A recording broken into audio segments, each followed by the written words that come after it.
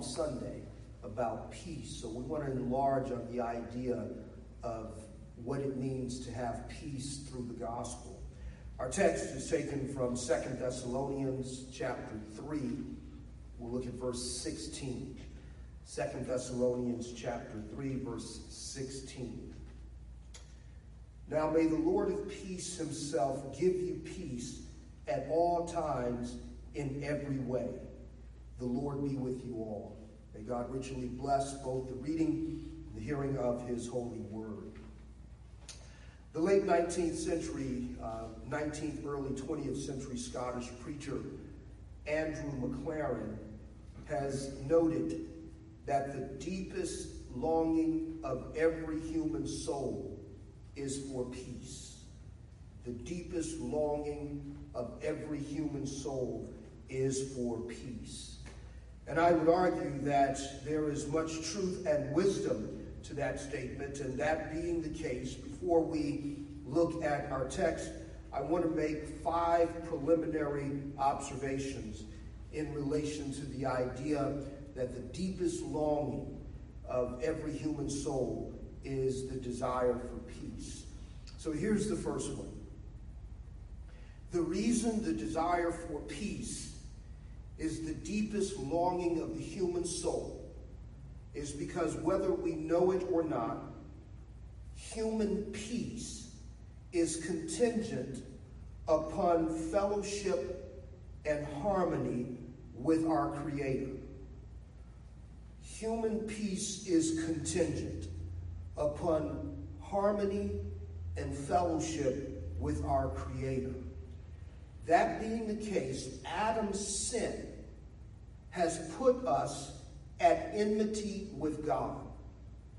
And since we are at enmity with God, there is dis-ease, and we don't just mean it when it's conjoined as in physical diseases, but to be ill at ease, the absence of ease, the absence of contentment, is a consequence of our being out of fellowship with God, whether we know it or not. But the ultimate source of human discontent and the ultimate source of humans ill at ease or dis-ease is because of our fallen state, our being out of fellowship and harmony with the Creator. That's why Paul, in describing the fallen human condition in Ephesians chapter 2, verse 3, says that we were children of wrath like the rest of mankind. And in Romans chapter 5, verse 10, as well as elsewhere, he refers to the fallen human condition as being enemies with God. So, again, the idea that the deepest longing of the human soul is the desire for peace. And the reason that is the case is because we were created to be in harmony and fellowship with God. And human peace is contingent upon that fellowship and that harmony. The disruption of that peace will therefore bring distortion and ill at ease and discontentment in all of our horizontal experiences. It's almost as if we are always looking or feeling threatened by everything around us, feeling ill at ease. Second observation. Our perception of peace corresponds to our perception of the source of our discord. Our perception of peace corresponds to the perception of our source of discord and disturbances. Now, we mentioned that this is a continuation of the theme that we began unfolding on Palm Sunday. And in that message on Palm Sunday, we looked at Jesus' lament over Jerusalem, where he says, if you only knew for the things that brought for peace, that would bring you peace, or that makes for your peace. And so here's the idea, that all of humanity is longing for peace, contentment, to be at ease. But our perception of what will bring us peace corresponds to our perception of what our greatest discord or our disturbance is. Therefore, in a religious sense, Jesus is taking issue with those of his day because they thought that somehow what they did in the temple would somehow reconcile them with God, and therefore they would have peace.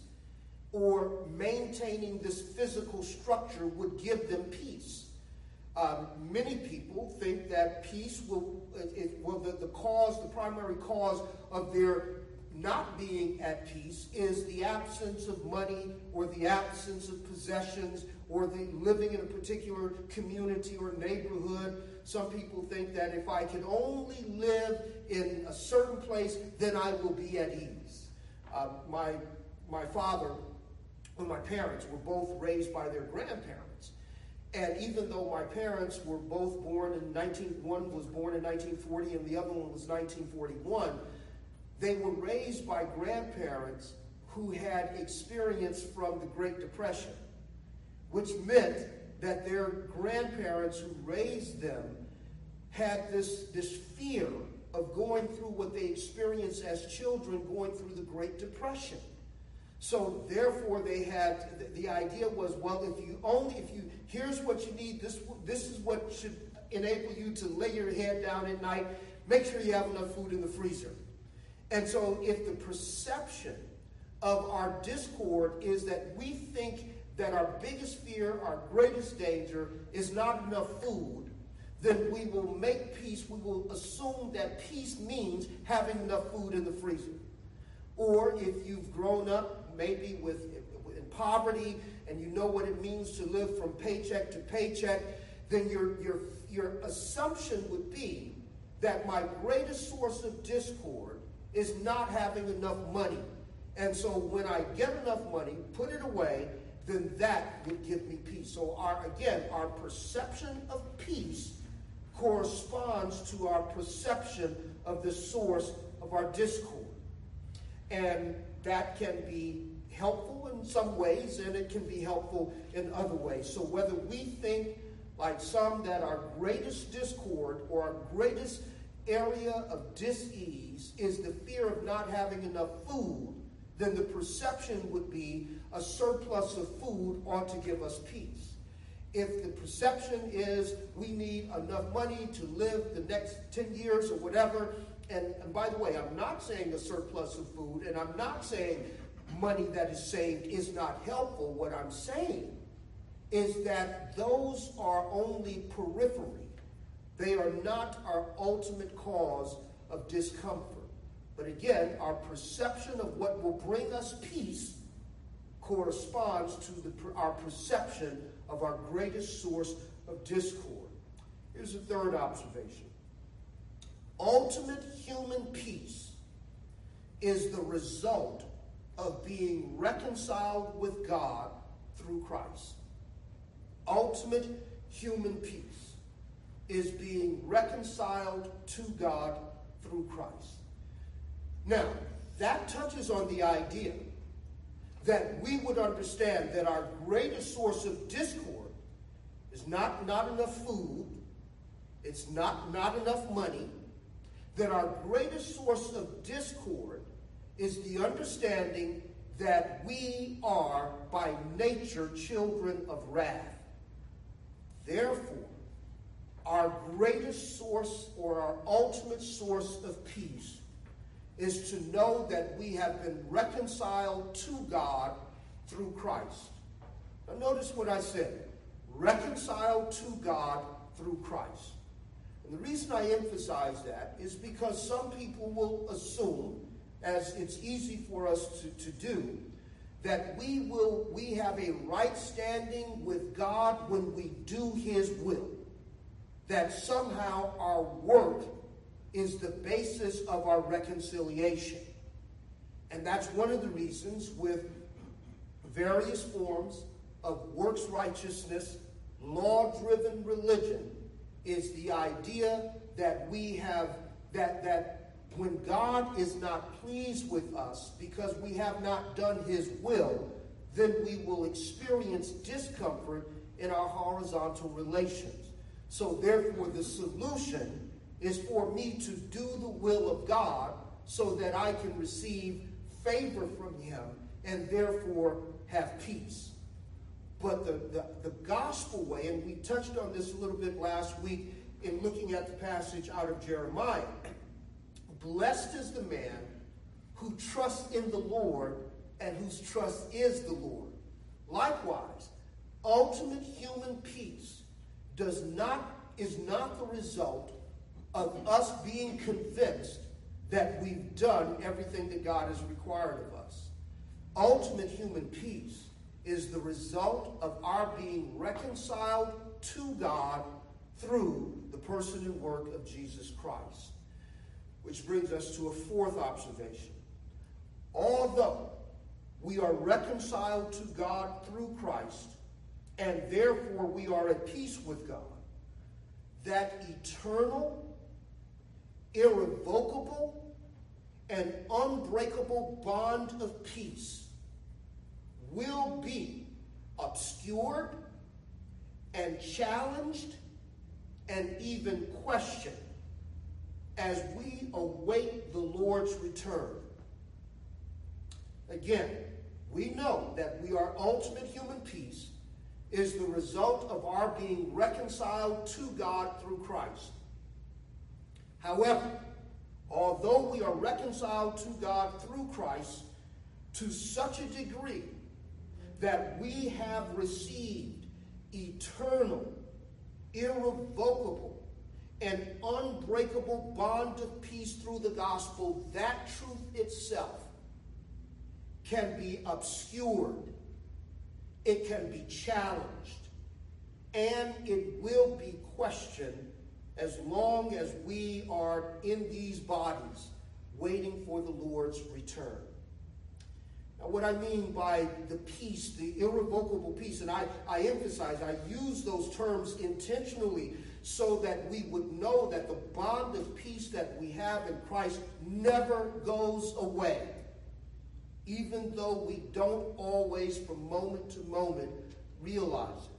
So I use the language of it being obscured in the same way that when it's a cloudy day and the skies are gray, it does not mean that the sun is not shining. But it does mean that the clouds and other things are blocking out our vision of the brightness of the sun. So we, as long as we are in these bodies and are waiting for the return of the Lord, we will experience seasons and things that will give us the impression that we are no longer at peace with God.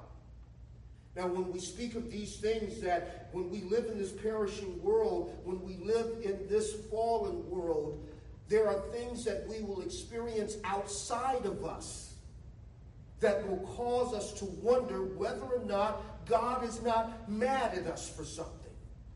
We will see things that take place around us, things that are inexplicable to us.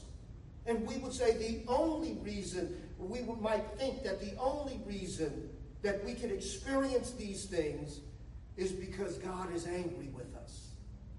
Or we are sometimes overcome by guilt because we know that in these bodies, that our actions don't always line up. Our words are not always what they ought to be. And so our perception might be that God is withholding his peace from us because of something that we have done. Or we might think that it's still God getting back at us for something else that we've done somewhere way back in our past, as if we are still not reconciled to him. So whether it's because of things that we experience in the world, or whether it's because of things that we have done, whether it's because of things that we carry within us, as long as we are on this side of heaven, the irrevocable, irremovable, eternal, unbreakable bond of peace that we presently have with God through Christ can be obscured, so that we will live like, we will feel like, and we will think like we need to be reconciled. This is one of the reasons we have so many people in the world, and especially in our churches, that sometimes you may go astray and you figure that, well, my life is taking a bad direction, therefore I need to get right with God again. Brothers and sisters, let me remind you that if your faith is in Christ, no matter what your journey has been, whatever else God is doing through the circumstances in your life is not because you're not at peace with him. The peace that we have with God through Christ as we embrace it in the gospel is not to be taken back. He will not take it back. It is irreversible and it's irrevocable. Even though circumstances that we are in, and we ourselves may wonder whether or not God is not mad at us. I've often heard it said from those who are well-intended, but they will say, no, we understand that sin doesn't, for believers, sin doesn't mean that it doesn't separate you from God, but it keeps you from fellowship with God. Brothers and sisters, here is part of the scandal of the gospel, that if your faith is in Jesus Christ, even your sin, as hideous as it is, and he does give us a sense of how egregious our sins are, our sin not only doesn't separate us from God, but the continuing sins of believers does not break fellowship with God. Because to not be in fellowship with God would be to have no peace. And the peace that passes all understanding means that not even our sins can break the bond of peace that has been delivered in the gospel. That brings us to a fifth and final observation. Until the Lord returns, we have a perpetual need for the perfect peace that we presently possess to be announced to us over and over again. So until the Lord returns, as long as we are in these bodies, as long as we are living in a cursed creation, whatever else we need, we don't need new peace. We don't need another reconciliation. What we do need is we have a perpetual need for the peace that we presently possess to be announced to us. And we need to be able to reason from that peace as we encounter all of life's experiences. And it's that understanding, it's that need to have our perpetual need for that perfect peace that we presently possess to be announced over and over again to us, and for us to continue to reason from that peace. That's what leads us to the text that we want to look at this afternoon.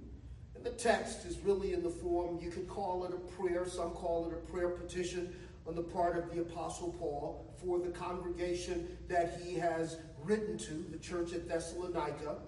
Or others would say that it's a benediction. But it really kind of meets the form of both. It's a prayer petition. In other words, this is what Paul is praying on behalf of the church.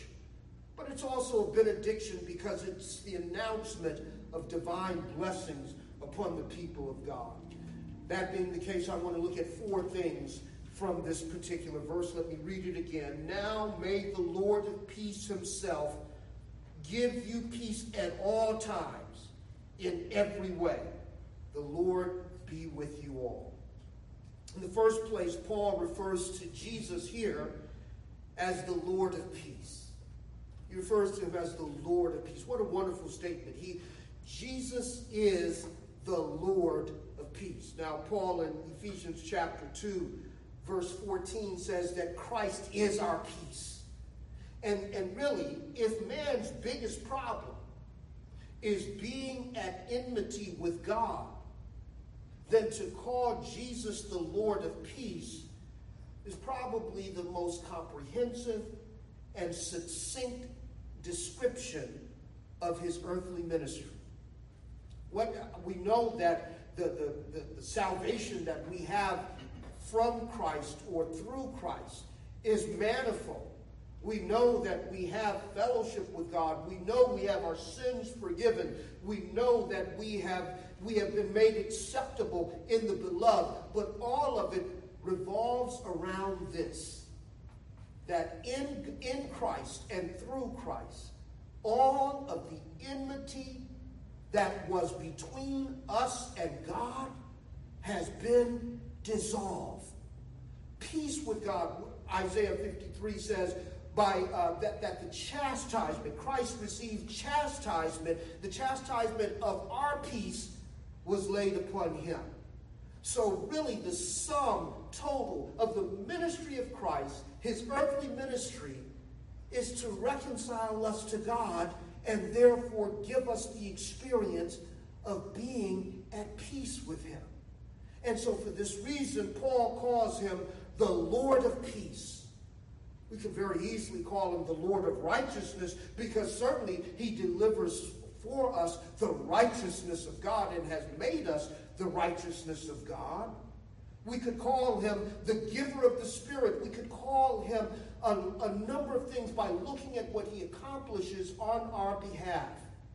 But the fact that Paul calls him here the Lord of peace, I think that's significant because it's a reminder that the hub of all of our gospel benefits revolve around the fact, or I should say that all of our gospel benefits revolve around the fact that we have peace with God. And the peace that we have with God has been accomplished by Jesus Christ. Yes, we have fellowship with him, but why do we have fellowship with him? Because we have peace. We have been made heirs of God and joint heirs with Christ, but why are we heirs? Because we have peace. We have boldness to go before the throne of grace, but why can we go with boldness? Because we have peace. We have confidence in both living and dying because we have peace with God. And so whatever else Christ has accomplished for us, whatever else he delivers to us through the gospel, and it's much, both for now and for all eternity. But everything revolves around the fact that he has delivered to us the peace that we presently possess and that we will possess for all eternity. He is indeed the Lord of peace. He's the Lord of grace. He is the vehicle through which all of the grace of God is given to us, but he is the Lord of peace. But secondly, this verse also amplifies the continuing ministry of Christ through the Holy Spirit and his appointed means. The continuing ministry of Christ through the Holy Spirit and through his appointed means. Again, notice the words here that Paul uses. He says, may the Lord of peace himself give you peace. In other words, Christ, he is praying that Christ would give, he himself, may the Lord of peace himself give you peace. So here's the question. How does Christ continue to give us peace? He does so through the Holy Spirit. And what the Holy Spirit does is communicate to us all of the benefits that we have in Christ and the gospel. Jesus, in his discourse concerning the Holy Spirit prior to his crucifixion, he tells his disciples that everything that is his, the Spirit will convey to them. And the Spirit, in other words, the Spirit will not do anything new. He's not going to do a new work for us. All of the work of the Spirit is to illuminate to us the wonders of God's grace towards us in the person of Christ. And how does the Spirit illuminate to us the work of Christ on our behalf? It's through the appointed means. The ministry of the Word, the table that is set before us. It's through these things that the Holy Spirit gives us peace, because our own experiences oftentimes work against any idea of peace. But it is the Holy Spirit, through the reading of his word, through the proclamation of his word. It's the Holy Spirit through the fellowship and the worship of God's gathered people that enlarges to us, that communicates to us, that conveys to us the finished work of Christ on our behalf so that we can lay our heads down at night and have peace. So whatever degree of peace that we experience through the gospel is because Christ gives it to us through the ministry of the Spirit. And the Spirit illuminates the work of Christ. May the Lord himself give you peace. So every time we come to the table, it is the Spirit that illumines to us the words of Christ. This is my body that has been broken for you. This is my cup of the New Testament, of the blood that was shed for you. All of this was given to you. It is the Holy Spirit through the corporate confession of God's people of our sins to acknowledge that our sins are forgiven. It is the Holy Spirit that affirms to us the absolution that comes from God's grace. It is the Holy Spirit not giving us a liver shiver, but it's the Holy Spirit giving us clarity on the fact that Jesus ever lives to make intercession for us. And it's through the ministry of the Word. It's through the fellowship of God's people that Christ continues to give his people peace. But here's the third thing. Paul also implies our need to integrate the once for all time peace that has been delivered to us in the gospel. He implies our need to continue to integrate that peace in all of our circumstances. Again, his words are that may the Lord himself give you peace at all times and in every way. Not new peace, not a new experience, but to be able to apply the fact of Jesus made flesh and the fact that he is God with us and the fact that he has lived for our righteousness and died for our sins and was raised for our justification. We need to be able to make use of that. And this is what he does through the continuing ministry of the Holy Spirit through his appointed means. He gives us, or he reaffirms to us, the peace that has been accomplished by Christ so that we can apply it at all times and in every way. So whether it's the early apostles who were sometimes imprisoned because of their faithfulness to the ministry of the word, they did not lose peace because they were able to reason from their circumstances or reason from the gospel that their circumstances did not mean that the peace of God had been forfeited or had been lost.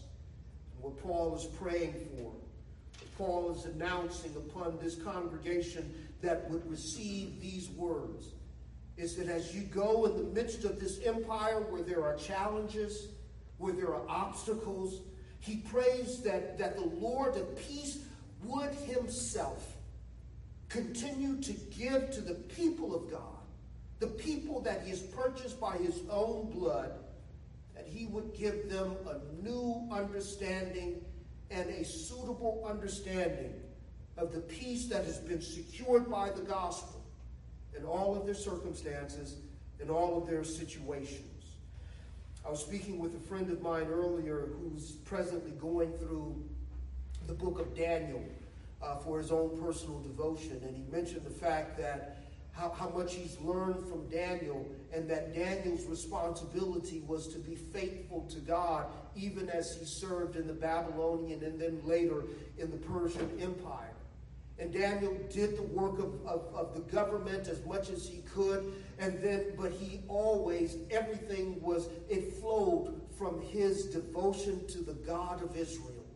And so he prayed continuously 3 times a day, doing the business, the work of Babylon, but his devotion and his heart was anchored to the God of Israel. And then when it came to him getting in trouble and people that didn't like him, and they stacked circumstances against him so that his devotion to God would be challenged and checked, Daniel was willing, because he understood he was at peace with God. He was willing to go against what they wanted him to do rather than to not be devoted to God. Brothers and sisters, God gives us a peace that does pass all understanding. And what Daniel understood is that his peace with God was not being threatened. And so his devotion was driven by his peace. His devotion wasn't the cause of his peace. And so it is for us. And I pray that as we go through various circumstances at all times, and in every way, whether circumstances are agreeable or disagreeable, I pray that we would come to know more and more of the peace of God as we make our decisions, as we respond to various things that are going on around us, that what would be uppermost in our minds as we integrate the fact that if God is for us, then who can be against us? That we lose nothing when we hold to God and we are driven by his peace. And that God's peace is not on trial even when our safety, even when our health, even when our personal well-being may seem to be at risk. Our peace with God passes all understanding. So Paul's prayer is that the Lord of peace himself would give peace to the people of God in all circumstances and at all times. That brings us to a fourth and final thing here. Paul reminds his readers that the peace that has been procured by Christ is also secured by his perennial presence with his people. The peace that has been procured by Christ through the course of his earthly ministry, in his righteous life, his sacrificial and substitutionary death, in his victorious resurrection from the grave, it is procured, it is secured for us by his perpetual or his perennial presence amongst his people. Notice the way Paul ends this prayer or this benediction.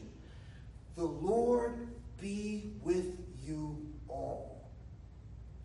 It's the same way that Jesus ends the Great Commission after his resurrection. He begins by saying that all authority in heaven and earth has been given to me.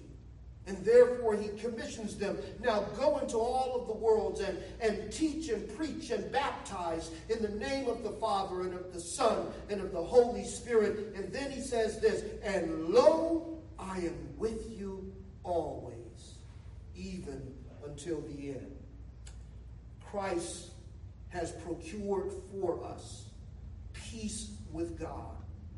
And that peace that he has procured has been communicated and is communicated to us through the appointed means. This is why we always need the gospel, because it announces to us that our warfare is over and that we have received double for our iniquities, that Christ has been wounded and he's been bruised and he has received the chastisement of God in his flesh so that we could be at peace with God.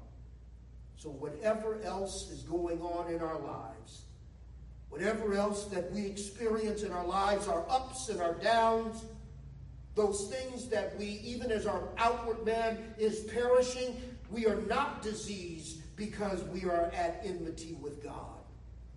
But we know that we are at peace with God because the wounded body of our Savior is at the right hand of the Father. And it is a reminder to us, again, that just as we are reconciled to God through Christ, we have his presence perennially with us, that he is with us. He's with us in our trials.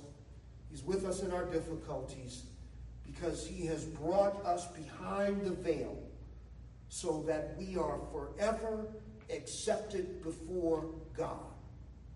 And so here's the benediction that Paul gives to these Thessalonian believers, those from whom the word of God has sounded forth, those who have had questions concerning various aspects of their faith.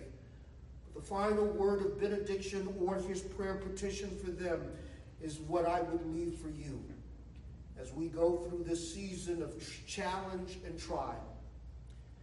Now may the Lord of peace himself give you peace.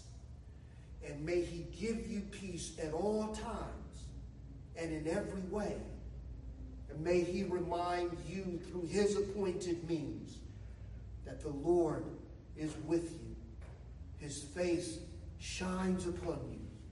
And we pray that his peace would radiate in your hearts, that you would be able to reason from and integrate the truth of the peace that you have with God, even in your most difficult trials, because the Lord is with you, and there is nothing that can change that. Let's pray. Our God and our Father, we thank you for the reminder that our being ill at ease, and the reminder that our discomfort, all of it emanates from the fact that in our natural state, we are at enmity with you. And although we live in a world where your curse is still evident, you have granted us peace through your Son.